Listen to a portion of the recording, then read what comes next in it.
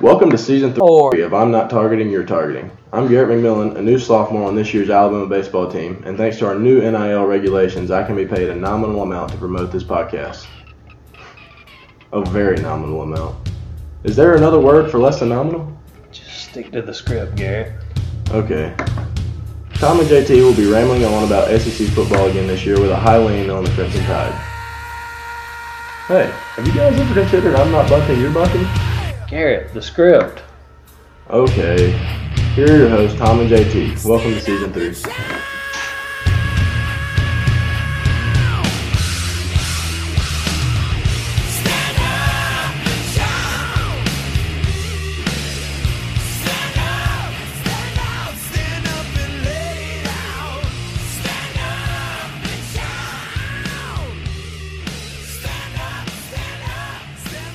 Welcome in, everybody, to episode 9 of season 4 of I'm Not Targeting, You're Targeting, a podcast that is just rocketing up the Alabama podcast charts. I mean, Tom, I have no less than 3 to 4 people daily telling me, man, I really heard your podcast. It's really good. You guys work great together. Are you hearing the same stuff in Birmingham? Yeah, as a matter of fact, I am. I played golf with a group of guys today, and one of them, or actually two of them, listened to the podcast, and they were talking about the golf challenge that we had. We had no takers in today's group, by the way. Smart men. No takers. They were not a fan of putting the 5-year prison sentence on the line, so they passed on that challenge. I would. It's good in theory, but yeah, I'd have to pass as well. But I saw you tweeted out that some chick hit a hole-in-one, so that was good, which they do. They happen, I guess, daily. There's so many people playing golf. Somewhere somebody's hitting a hole-in-one. But I've never come close like we've talked about. I have probably come closer to a double eagle on a par 5 than I have to a hole-in-one. So and the way I play golf, I'm pretty much a top golfer now, so I don't hit the links very much to aim at the holes. I aim at the huge craters at Top Golf. Yeah, you'll be happy to know that I did not come close today either. All right. Well, it seemed there was something I was going to say that was going to reference last night. Of course, we did. I took a half day off work this morning because I had to travel back from the beautiful town of McCalla, where we had Tom's 50th birthday party last night. Fuzzy Naval played good as always, and a large time was had by all. Hate that you missed it. Oh, I know what I was going to say on you tweeted out. So we're continually wanting to get Twitter followers, Twitter interactions, and you said, well, maybe let's just scale it back to one address because I've been giving out three Twitter handles. So the one Twitter handle that we want you to hit us up on is @TargetingNot.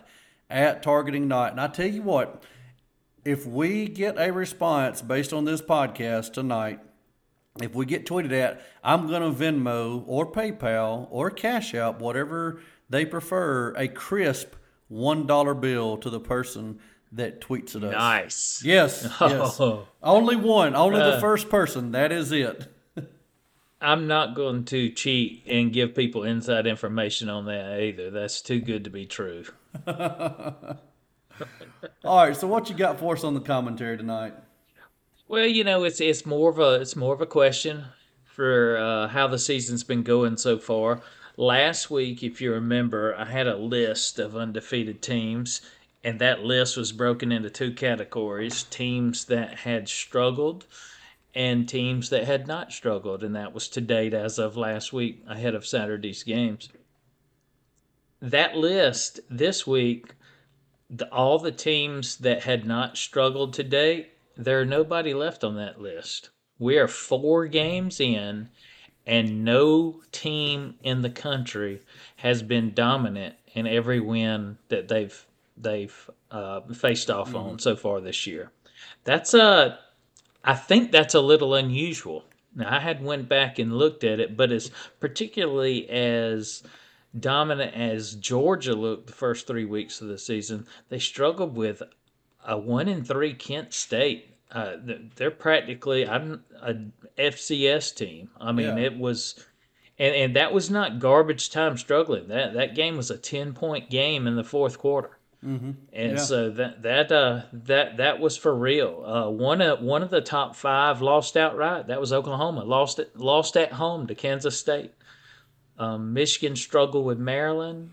USC barely beat Oregon State on what was apparently the Vegas lock of the year. No kidding. And and then Ole Miss struggled to put away Tulsa. They jumped out to an early lead, and Ole Miss didn't even score in the second half against Tulsa, and Tulsa come back and make it a one-score game. And you know what? All five of those teams also had in common over the weekend.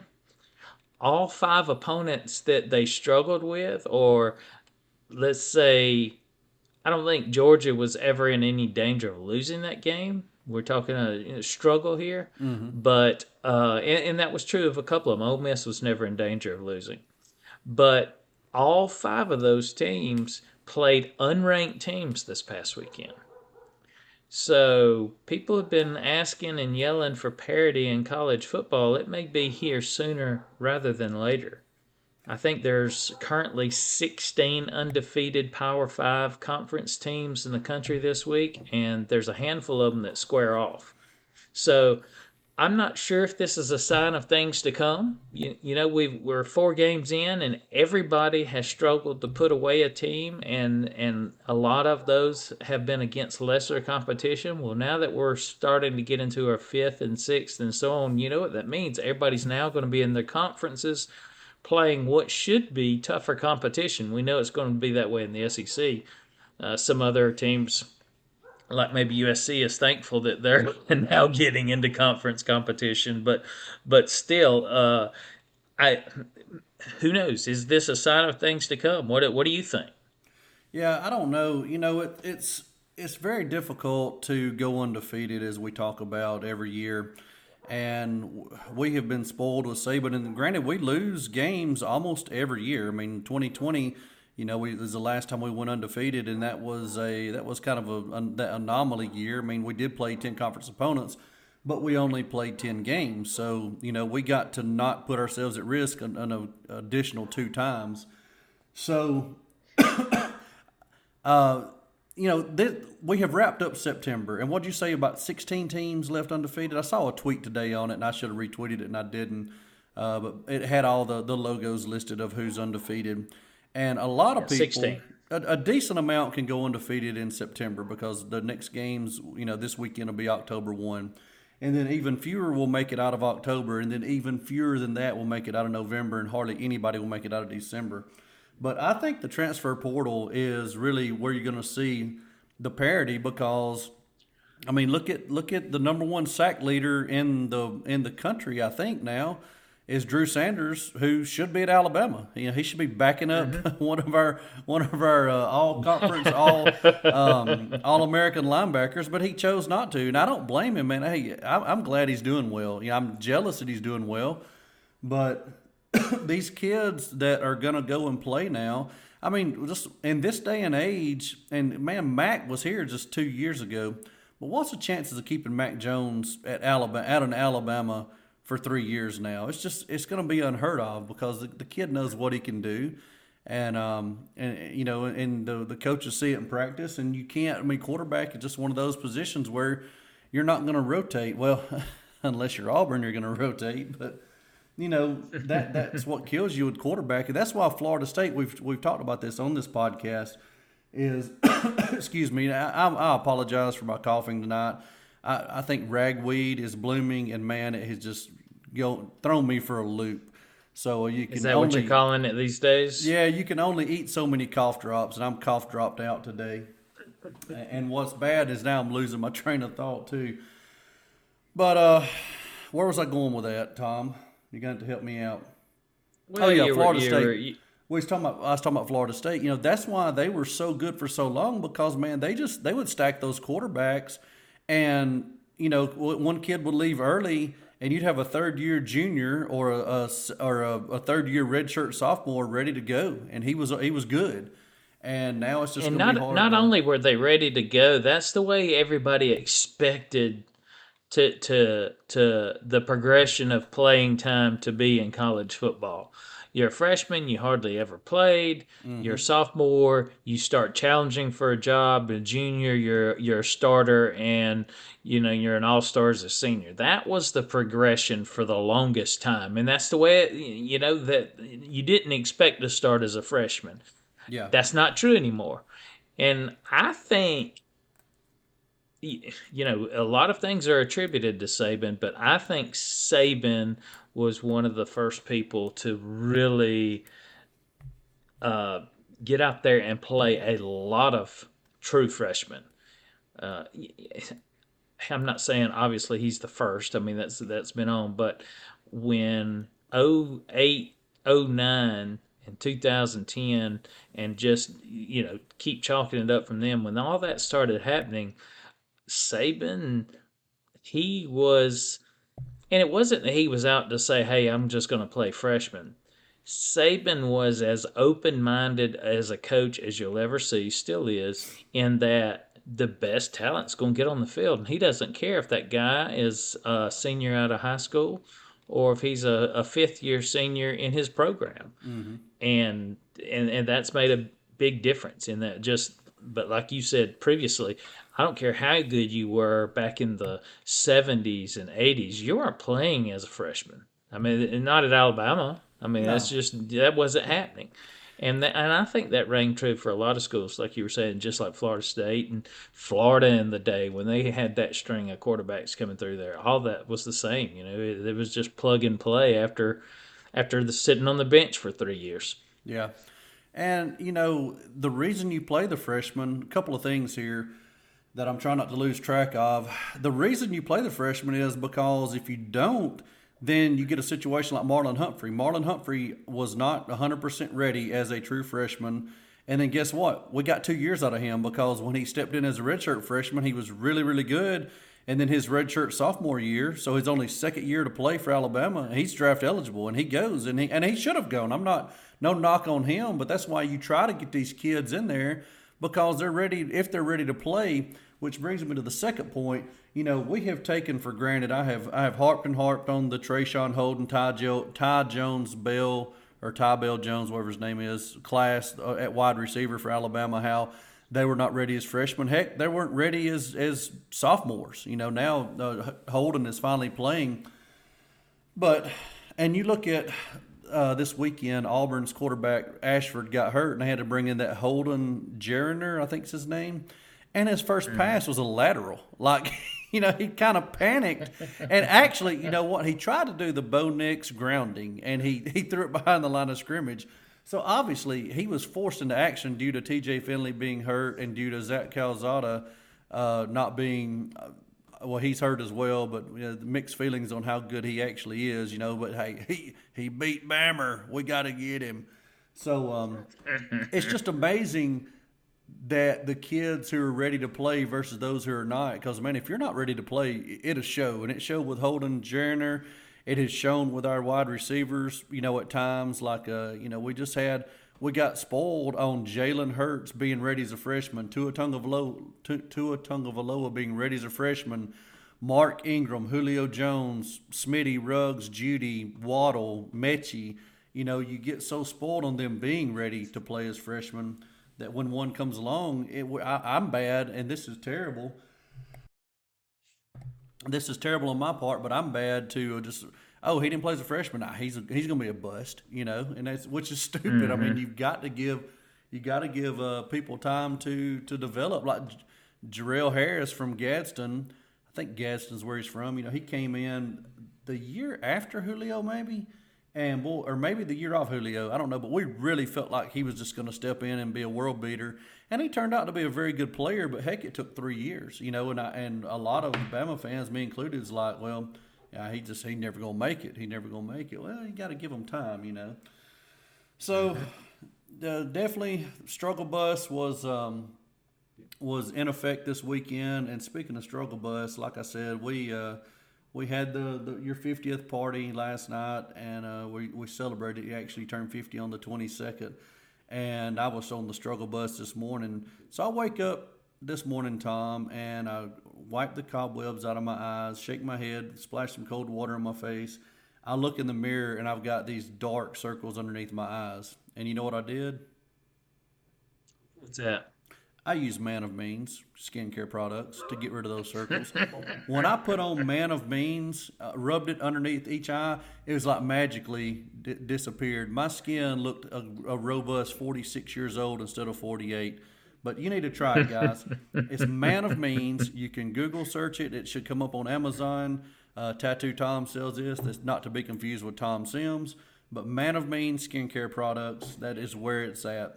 Tom, you've got to get a sponsor for the show. I get free product on the weekly, so it's a wonderful thing.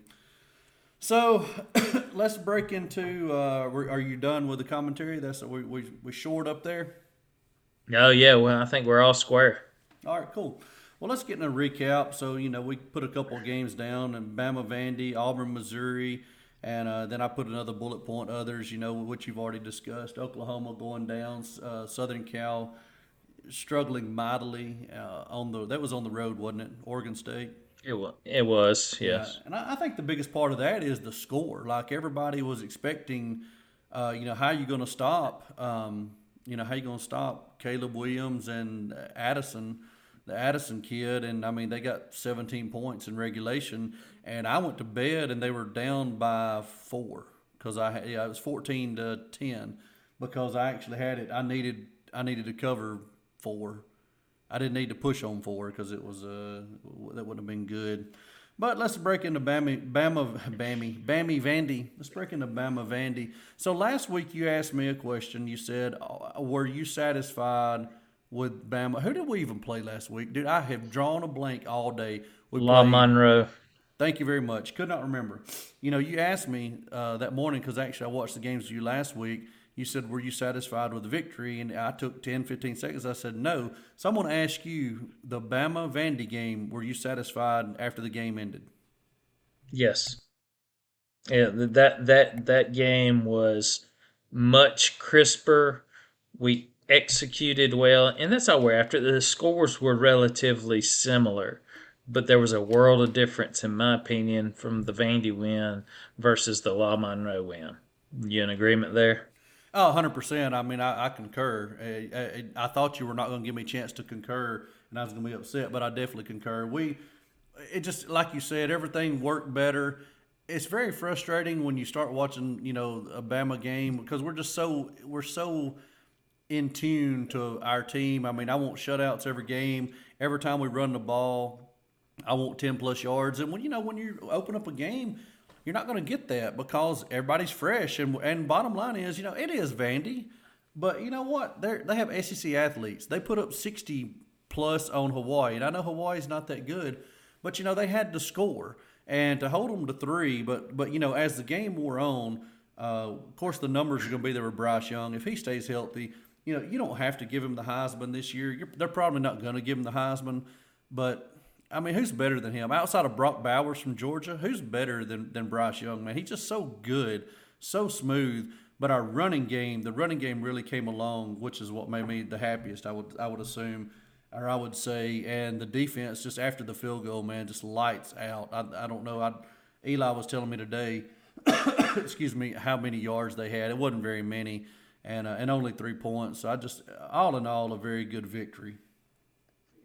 Agreed. And here was a couple of interesting. Well, before I get into the really interesting thing, as a sidebar, again, you remember my statement last week about the QBR rating and how it was befuddling me. We had a similar situation come up again this week. Bryce Young was 25 for 36, 385 yards, 4 touchdowns, no interceptions. Sounds like a great stat line to me. I'd take that every week. 86.3 QBR. Ty Simpson threw 1 pass. It was completed for 5 yards. It was not a touchdown. It was not an interception. He's got a 99.4 QBR. We're starting the wrong guy. I don't. Apparently so. But, you mentioned the running game Saturday that you were happy with, and I was too. But here's an interesting tidbit on the running game Saturday. Jace McClellan got 11 carries versus Jahmyr Gibbs 3. I'm not suggesting that's a sign of things to come, but I think just from a pure running standpoint, Jace has earned that so far this year. Yeah. I think everybody was expecting Gibbs to be the workhorse back there, and he is certainly getting his share of touches, particularly receiving out of the backfield, which we knew was coming. I mean, that was part of his package. But when he started the year, he was getting a majority of the rushes too. So I think the intent was for him to be sort of the bell cow, but McClellan has really stepped up and earned his carries. And that's not just in Vandy. I mean, I think he earned the right to get the majority of the carries in this Vandy game, and he did a lot with them. I mean, they both did. I think they both averaged more than 7 yards per carry. Like you said, they're not going to get 10 every time, but 7 yards per carry, I'll take that all day. The only, I guess, I don't want to say low point, but there's some people like you just said that need to develop some younger players, and in particular, Prentice, the receiver. He's fast, he's quick, he's getting open, but if I remember correctly, he had a couple of drops on Saturday. Yeah. And one would have been a third down conversion, which makes it glaring. It's really glaring when that happens. But I think he's going to be a good player. I mean, he's carved out playing time so far this year in meaningful minutes, but he's going to have to shore up those hands, get some more stick-em on there or something. I don't know what they're using these days, but whatever it is, he needs some more of it. But otherwise, yes, I agree. Very nice win, satisfied all the way around. It's probably a little different than the Auburn fans were thinking after their win on Saturday. Yeah, let me close out Bama saying it was like Bryce. I felt like that he was like, okay, guys, the first 3 games I've tried to spread the ball around. I've tried to develop the younger wide receivers. Now it's time to go play. Because Ja'Cory Brooks had, I think, 4 catches on the year, and then he had 3 catches in a row, and then caught a touchdown. So I don't know what his stat line ended total number of catches, but I think he had at least 4 that I can remember. I know 3 in a row. Then I think the touchdown was later on. So yeah, I mean, JoJo Earl's supposed to be back at some point, and who's the other one that's hurt right now? Harrell. Tyler Harrell is supposed to be back, and then Anderson, I think he's a freshman, so I don't know if we're really counting on him, but he's also injured. So, Latu going out really scared me because, man, he's a pretty integral part of what we do on offense. So somebody will have to, he came back in and played fine. I don't know what happened, but, boy, it looked scary because he wasn't even putting weight on it. But, that Niblack guy and Outs, is that his name? Outzs, I think. Somebody's going to step up because you're going to get some, bumps and bruises along the way.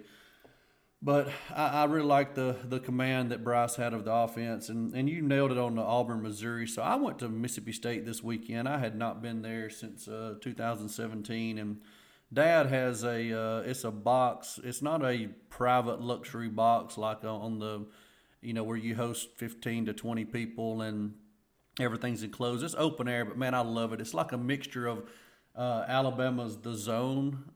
He does have 6 individual seats with partition walls up that separate him from the people on either side of him. And the main thing is he's got 2 TVs. And so I had 1 TV on the Auburn, Missouri game, 1 TV on the Clemson, Wake Forest game.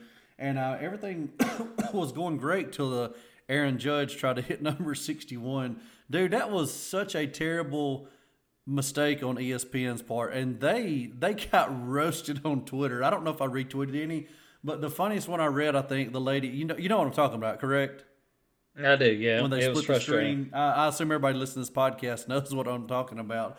One lady says, she tweeted out, she said, if Aaron Judge was trying to hit 61 in my backyard, I'd close the blinds. Like, dude, nobody cares. This is 2022.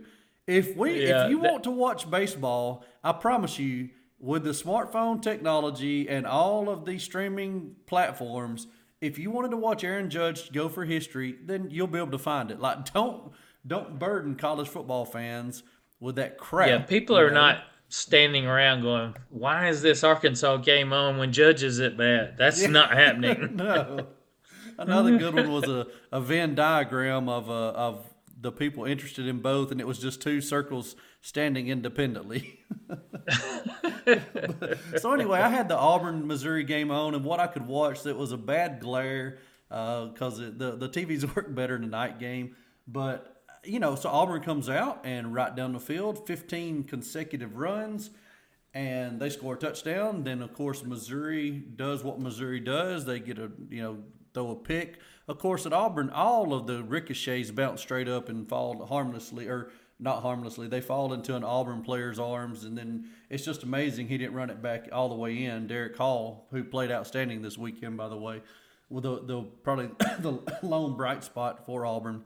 But they go up 14-0, and I'm like, well, this one's good, because I actually I didn't have Auburn on the sheets. Eli had Auburn on the sheets, so. I'm like, well, this one's going to be a laugher. But I did have Auburn and Clemson on a money line parlay, so I'm like, man, I was already counting the money. But if you dig deeper on Auburn's first drive, if I'm not mistaken, they went for it on fourth down twice. So they were technically stopped, and then they decided to go. And, hey, hats off to them. Fourth down is a decision down that you've got to live with the consequences. And they were 3 or 4 on the day on fourth downs, 3 in a row. Then that last one almost killed them, should have killed them. When Missouri should have scored. And then Missouri came back. Auburn went into just a shell of itself. And I tell you what happened, in my opinion, it's not that Auburn, people are like, well, why'd Auburn go away from the run? Why Tank Bigsby this and Marquez Hunter this? What happened? Well, I tell you what happened. Robbie Ashford can't throw. And Missouri's like, hey, this guy can't throw. We got to put 8 in the box, 9 in the box. We got to stop the run, and once you stop the run, you're going to stop Auburn. And it doesn't really matter with Finley, because if Finley is in the game, yes, he's a better passer, but the receivers are crap. And if Finley's in the game, you don't have to put that extra guy in the box to stop a running quarterback. Now, Finley can run, but he's not going to take it the distance like Ashford could. And it's just, Auburn is not a good team. Missouri's not a good team. I mean, I think what we saw, in the state of Alabama on Saturday, you had the 14th, 13th, and 12th teams in the SEC playing. Any way you want to put them, Vandy, Missouri, Auburn, all three are. Yeah, I agree, and you nailed it. Auburn started out running, and it didn't take Missouri long to figure out, hey, they're just going to keep running unless we do something about it. And they did something about it, and it was fairly easy for them to stop, which was bad news for Auburn. It still is, and it's bad news going forward. And for those of you that didn't watch the game, certainly some Auburn voodoo in full effect down there. Missouri had the ball. It was tied at 14. They had the ball with a minute to go. Auburn's out of timeouts, and Missouri's got it first and goal from like the 3-yard line. Mm-hmm.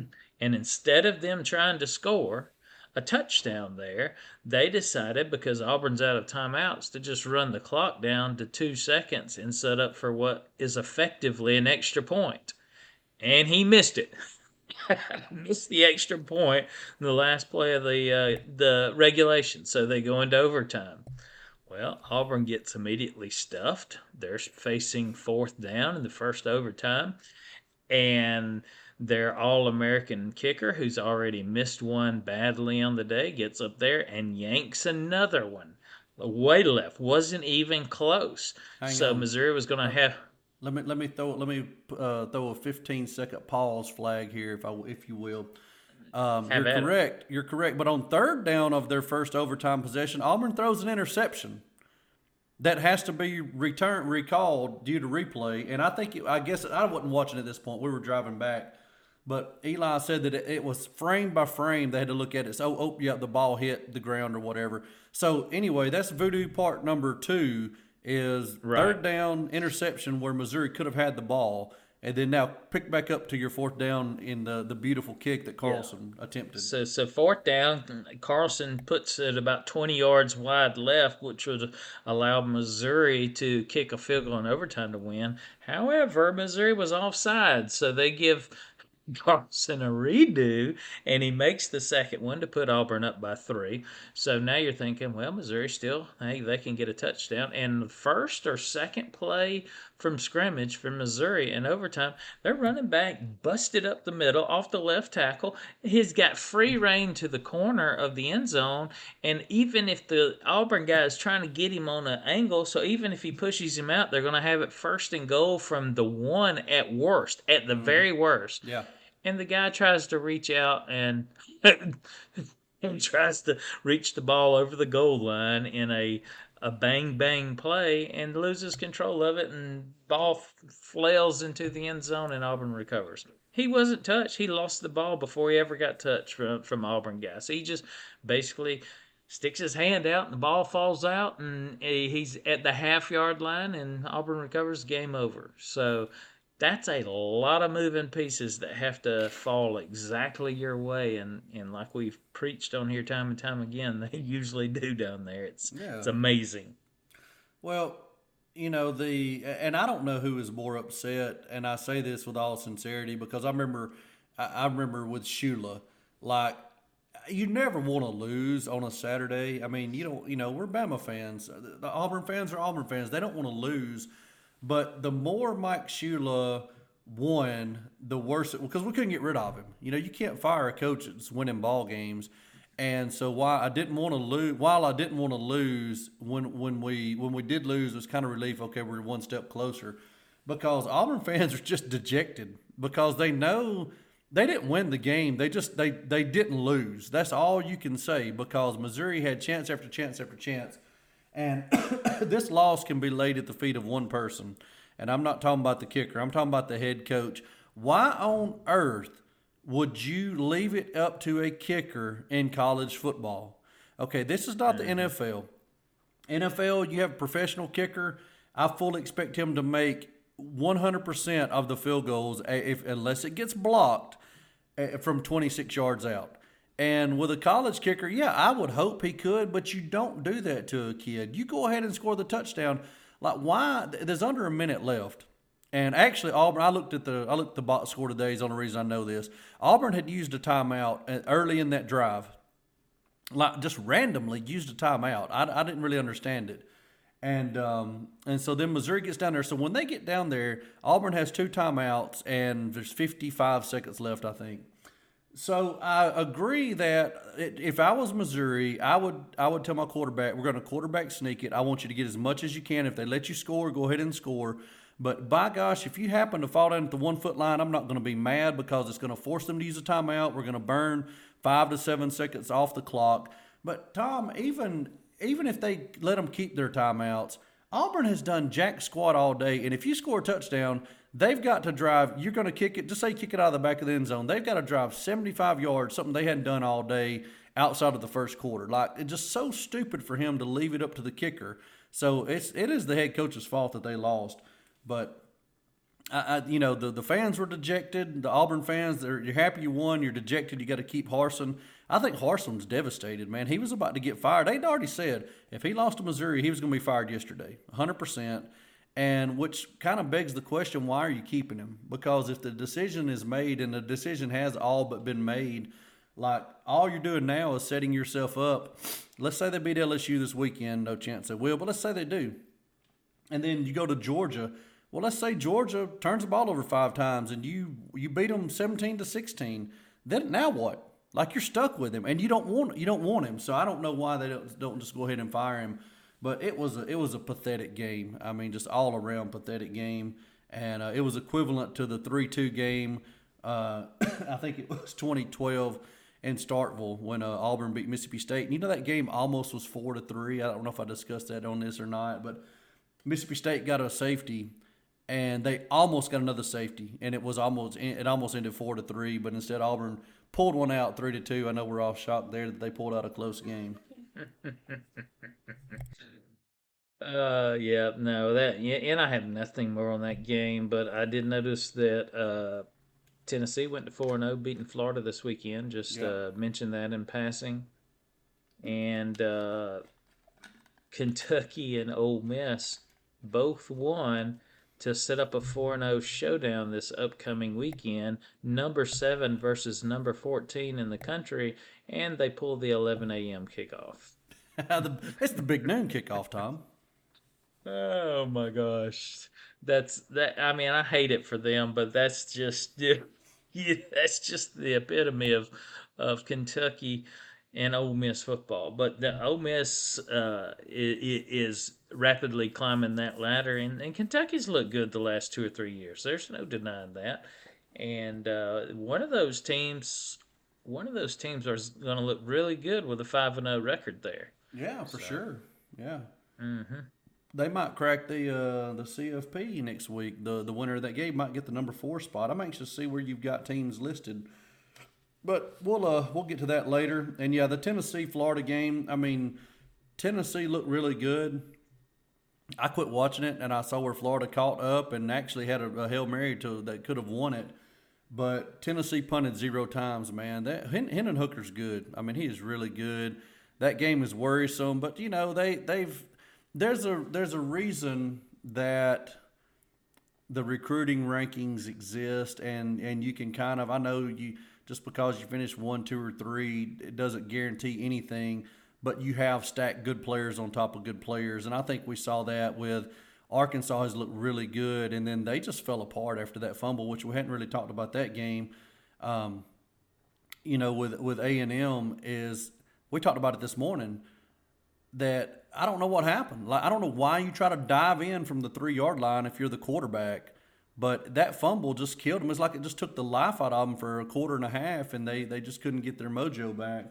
So, you know, it just, A&M needed that win, and Arkansas did too, because, you know, let's face it, Arkansas's got Bama coming to town this weekend, and that's our first game of the week.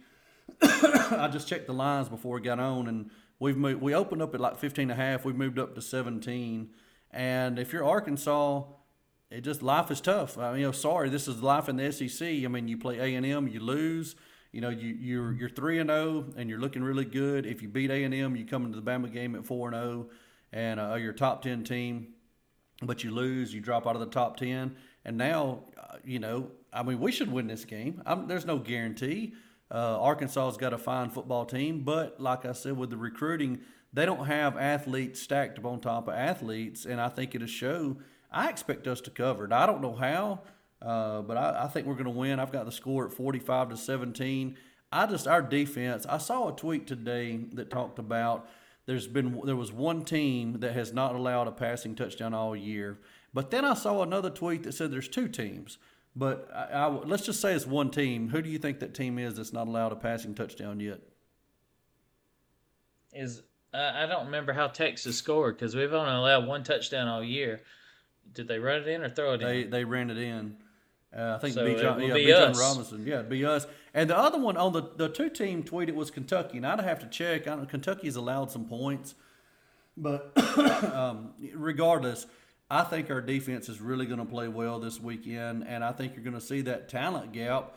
And not that it's not a Grand Canyon talent gap, but I mean, it's big enough that to where I really think we'll win. And I think you'll see also why Drew Sanders is not starting for us.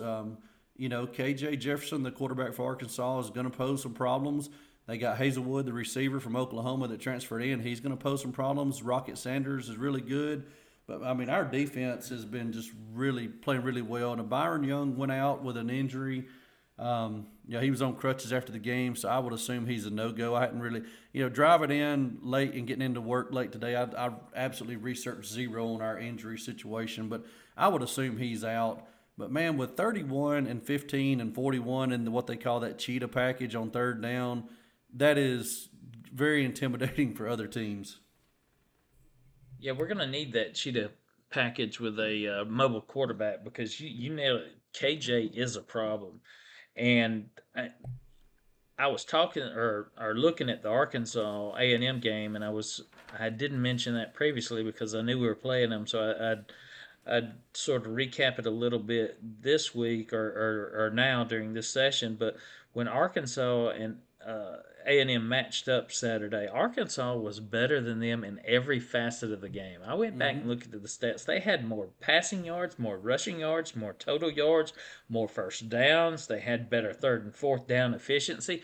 They really dominated that game end to end. They were up 14-7, looking to make that thing 21-7 when that crazy play you're talking about. You mentioned a while ago, and for those of you that didn't see it, not only did Arkansas's quarterback fumble going into the end zone on a first or second goal from the 3, whatever it was, A&M picks it up and returns it for a touchdown. It's a 14-point swing, and they never recovered from that mentally.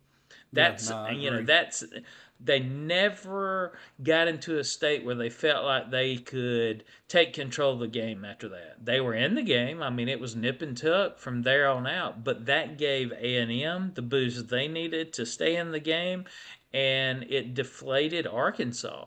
And I'll just be honest with you, A&M is not playing like a better than 8-5 football team at best. Yeah, Now, I agree. maybe they turn it around because they got a lot of talent down there, but so far they have not showed anything that says that they can win 8 games this year.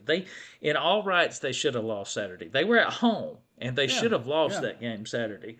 And here's an interesting stat, and you mentioned this yesterday, I think, when we were talking, that you didn't mention today, but Arkansas is like 130th in the country in pass defense.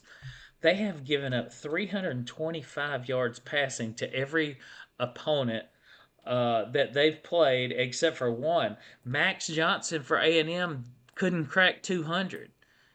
I know we're playing Arkansas, but I'm getting off on this A&M tangent, but they're playing that poorly. They've got the ball in the hands of a quarterback who's playing one of the worst pass defense teams in the nation, and he can't crack 200 yards at home.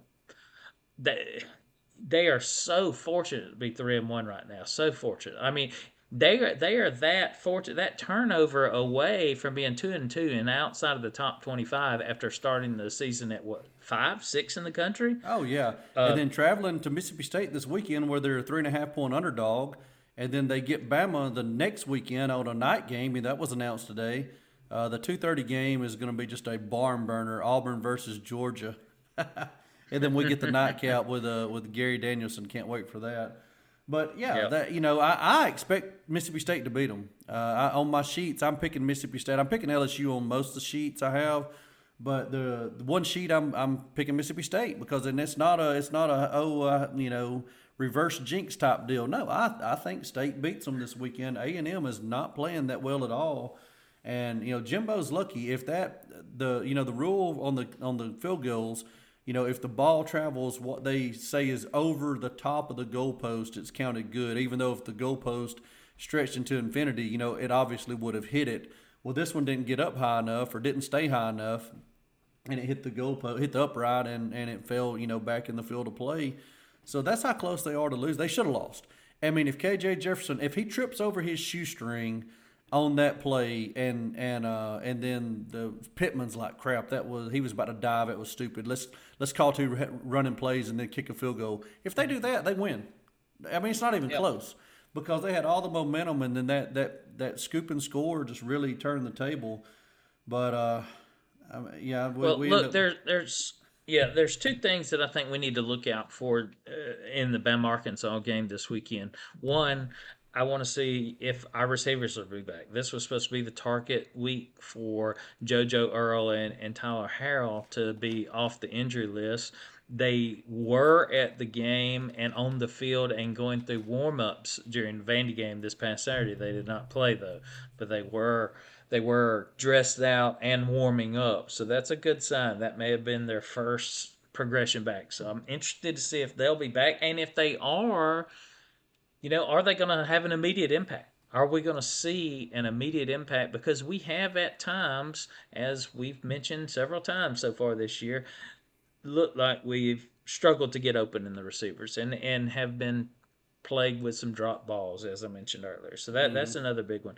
And then the other one that I think This is going to be, to me, this is going to be a real key to the game on whether or not Arkansas is in the game till the end or they're not. Obviously, I hope they're not, but KJ Jefferson's a problem. He really is. I think we have a talented enough defense, speed wise, particularly in the linebacker position, uh, and based on that formation that we're calling the cheetah package or whatever, to keep him in check as far as how much rushing he does. But what I think they're going to try to do, which most good quarterbacks with good receivers and coaching staff, they're going to try to back shoulders. They're going to try to go and throw it up 1-1. They don't care. They're going to tell him, if you got him 1-1, and whether he's open or not, throw it up. Let's see if he can make a play. Try to do a back shoulder. Try to do whatever you can do to make a big play. And that's how teams stay in games against us, particularly teams that are reasonably good. That I think you can go back for years and years and find example after example of us stuffing teams on first and second down, and it's third and long, and they back shoulders for 35 yards. Yeah. It just happens a lot. It was very frustrating. It's like the guy's not even open, but they're taking chances that they normally wouldn't take because it's Bama. What do they got to lose? Exactly. So I think you'll see a lot of that stuff, and it depends on how well we defend it. And obviously, that's a tough one to defend, and we've struggled a little bit with this year with that on a few pass plays that I can definitely remember. But all in all, we've been playing better as of late. So we hadn't. This is the toughest team likely we will play to date. The Texas was probably the toughest atmosphere, but Texas, in my opinion, does not have as good a team as Arkansas. And so this will be interesting to go on the road again in a high level atmosphere against a better team and see how we perform. I think we exert our will in the second half and specifically the fourth quarter. I'm anxious to see. I think Jace kind of takes the lead on when we need to salt a game away. Gibbs has a skill set that is very enviable for a running back. But, when he blew that blitz against Texas, I think that kind of maybe turned the tide a little bit in Jace's favor. Not that Gibbs is bad. I mean, no, he's very good. But I feel like Jace is the tougher runner between the tackles. So I look for us to exert our will late in the game. And like I said, I see 45-17, probably about a 10-point game, maybe late in the third quarter. We get that touchdown to go up 17, then a pick six, and then the route is on. So you got a score for us on Bama? What do you think? Or at least I've really a point been differential? flip-flopping. I like your 45. That's where I was at. And I've been flip-flopping. If it goes the way that I think it can go, I could see us winning this game like 45-6. If I'll they take that. get some of those back shoulders, it could be a 45-30 game. Yeah. Where they actually get the cover and we give up more points than we like, and we're all upset about Golding again. It's probably somewhere in the middle, and you're probably right on it. But I hope my first intuition is correct with the 45-6. So I'll go with that. All right, the second game of the week, and we're just going to talk about it because they're the in-state team and we hate them. It's LSU at Auburn. I mean, this is just a mismatch. You've got one team who, and I got a text from Ezel, and he said, "I'm hearing Hugh Freeze is a done deal. Have you heard anything?" To Auburn, of course, and I have not heard anything. But obviously, Harson's on his way out, and Brian Kelly is at LSU. He's got them excited. They very close to being undefeated. Could have beaten Florida State just as easily as they lost. But I just feel like Auburn's going to be a fractured team. Their players are hearing all this. They know their coach is under scrutiny, and their offensive line, they're on their number 3 center because their number 1 center had to get on AARP due to his bad knees, and he'd been in the program so long. Their second string center is out 6 to 8 weeks. I think he had surgery today. So they're on their third team center. I'm going to say LSU. I'm going on a limb and say LSU's defensive front is much better than Missouri's. I see LSU just running away with this thing, and Harson's on his way out Sunday morning before coffee. Very well could. This is a much bigger line than we thought it might be in the preseason. 8 points. Is that what it was? 8.5, something like It's got that. up to 9. I just looked at it before we got on, and it's up to 9. 9. Yeah. So I think you're correct. I think the glaringly obvious better team is the one that is favored by 9.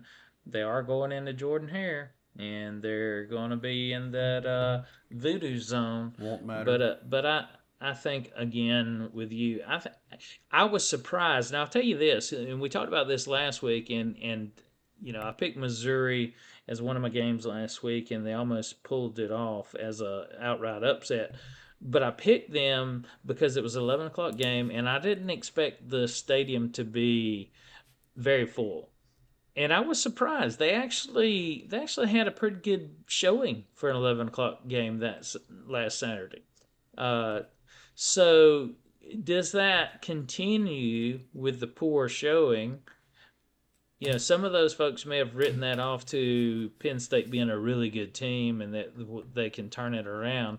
I don't, I don't think there's a justification for almost losing to Missouri, and so I'm interested to see what the crowd commitment is again this weekend. But I agree with you. On paper, this is an LSU game. We'll see how it shakes out. It's a night game, so they do have that one going for them. But I've got LSU 38-10. I don't think it's going to be close. I'll go LSU 24-10. I like that score for them too. I think they're going to have a hard time moving the ball, just like you think they are as well. When the defensive guys realize that all they're going to do is run the ball or turn it over, then the game plan becomes really simple. Yeah. So we both got LSU covering there really easily, and you rather easily at a 14-point clip at -9. So let's recap our bets, man. We went 2-2 together. I think I have that right. I had Clemson -7.5. Before, when I put that pick out last week, I said, do not take this pick. It's not going to hit, but I got to take it. And sure enough, it didn't hit. And I did have Arkansas +2.5. And if you got that in early, you got that at 2.5. So I went 1-1. And I had you also at 1-1 with Missouri and Iowa State. Is that correct? Yeah, my dark horse playoff team, Iowa State, got down early. They played toe to toe with Baylor throughout, but they never could get it closer than 7, and that's the way it ended up.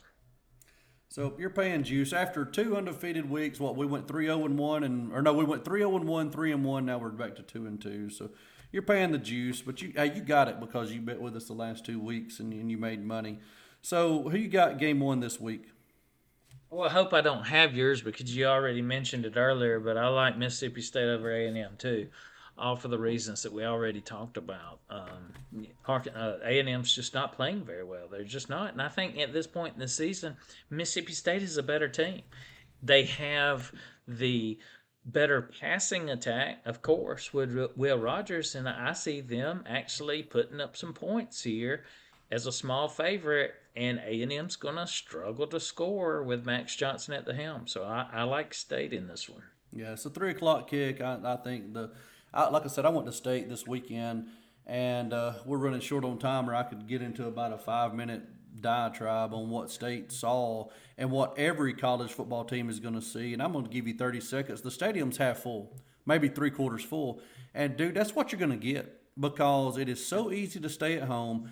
11 o'clock in September in the South is still very hot. I mean, we got sunburned, and it's not a quality opponent. I've said it all along. When Saban leaves, you let Bama be 4-2, which I know that would be an October game, but you let us be 4-2 with Vanderbilt coming to Tuscaloosa for an 11 o'clock kick. You're not going to fill the stadium. So, but I do. It'll be full this week, and the cowbells will be ringing. And I did have State as my 3rd pick, but you gobbled them up. That's no problem. So I'm gonna have to go with who I was gonna go with anyway. I'm going LSU -9. I am going against Auburn until Vegas figures out how terrible they are. So LSU -9 over the Auburn War Eagle Tiger Plainsman. I'm going to dip my toe into the ACC for my next pick. It was a pick that I almost went with last week, but was opposite of you. Wake Forest getting the cover against Clemson. This week, they play Florida State, and they're a 6-point dog to Florida State. I think Wake Forest is a pretty good team. I really do, and that's the reason I kind of liked them last week. They went toe-to-toe, obviously, with Clemson. That was a double overtime game that they lost against Possibly. number 4 team, Clemson. And this week they get to play undefeated Florida State. Now, I know they're going to be beat up, but I just think Wake Forest has a legitimate shot of winning this game outright. I'm going to give you 7 on that. I checked the lines earlier. Wake plus 7. So my last game is going to be Kentucky plus 6.5. I don't know I don't know that they don't win outright. It's at Ole Miss, so I'm not going to take that right winner. But I think it's going to be a close game, a field goal game, and I think Kentucky will be right there in the fourth quarter, and it'll be theirs for the taking if they can take it. But we'll see.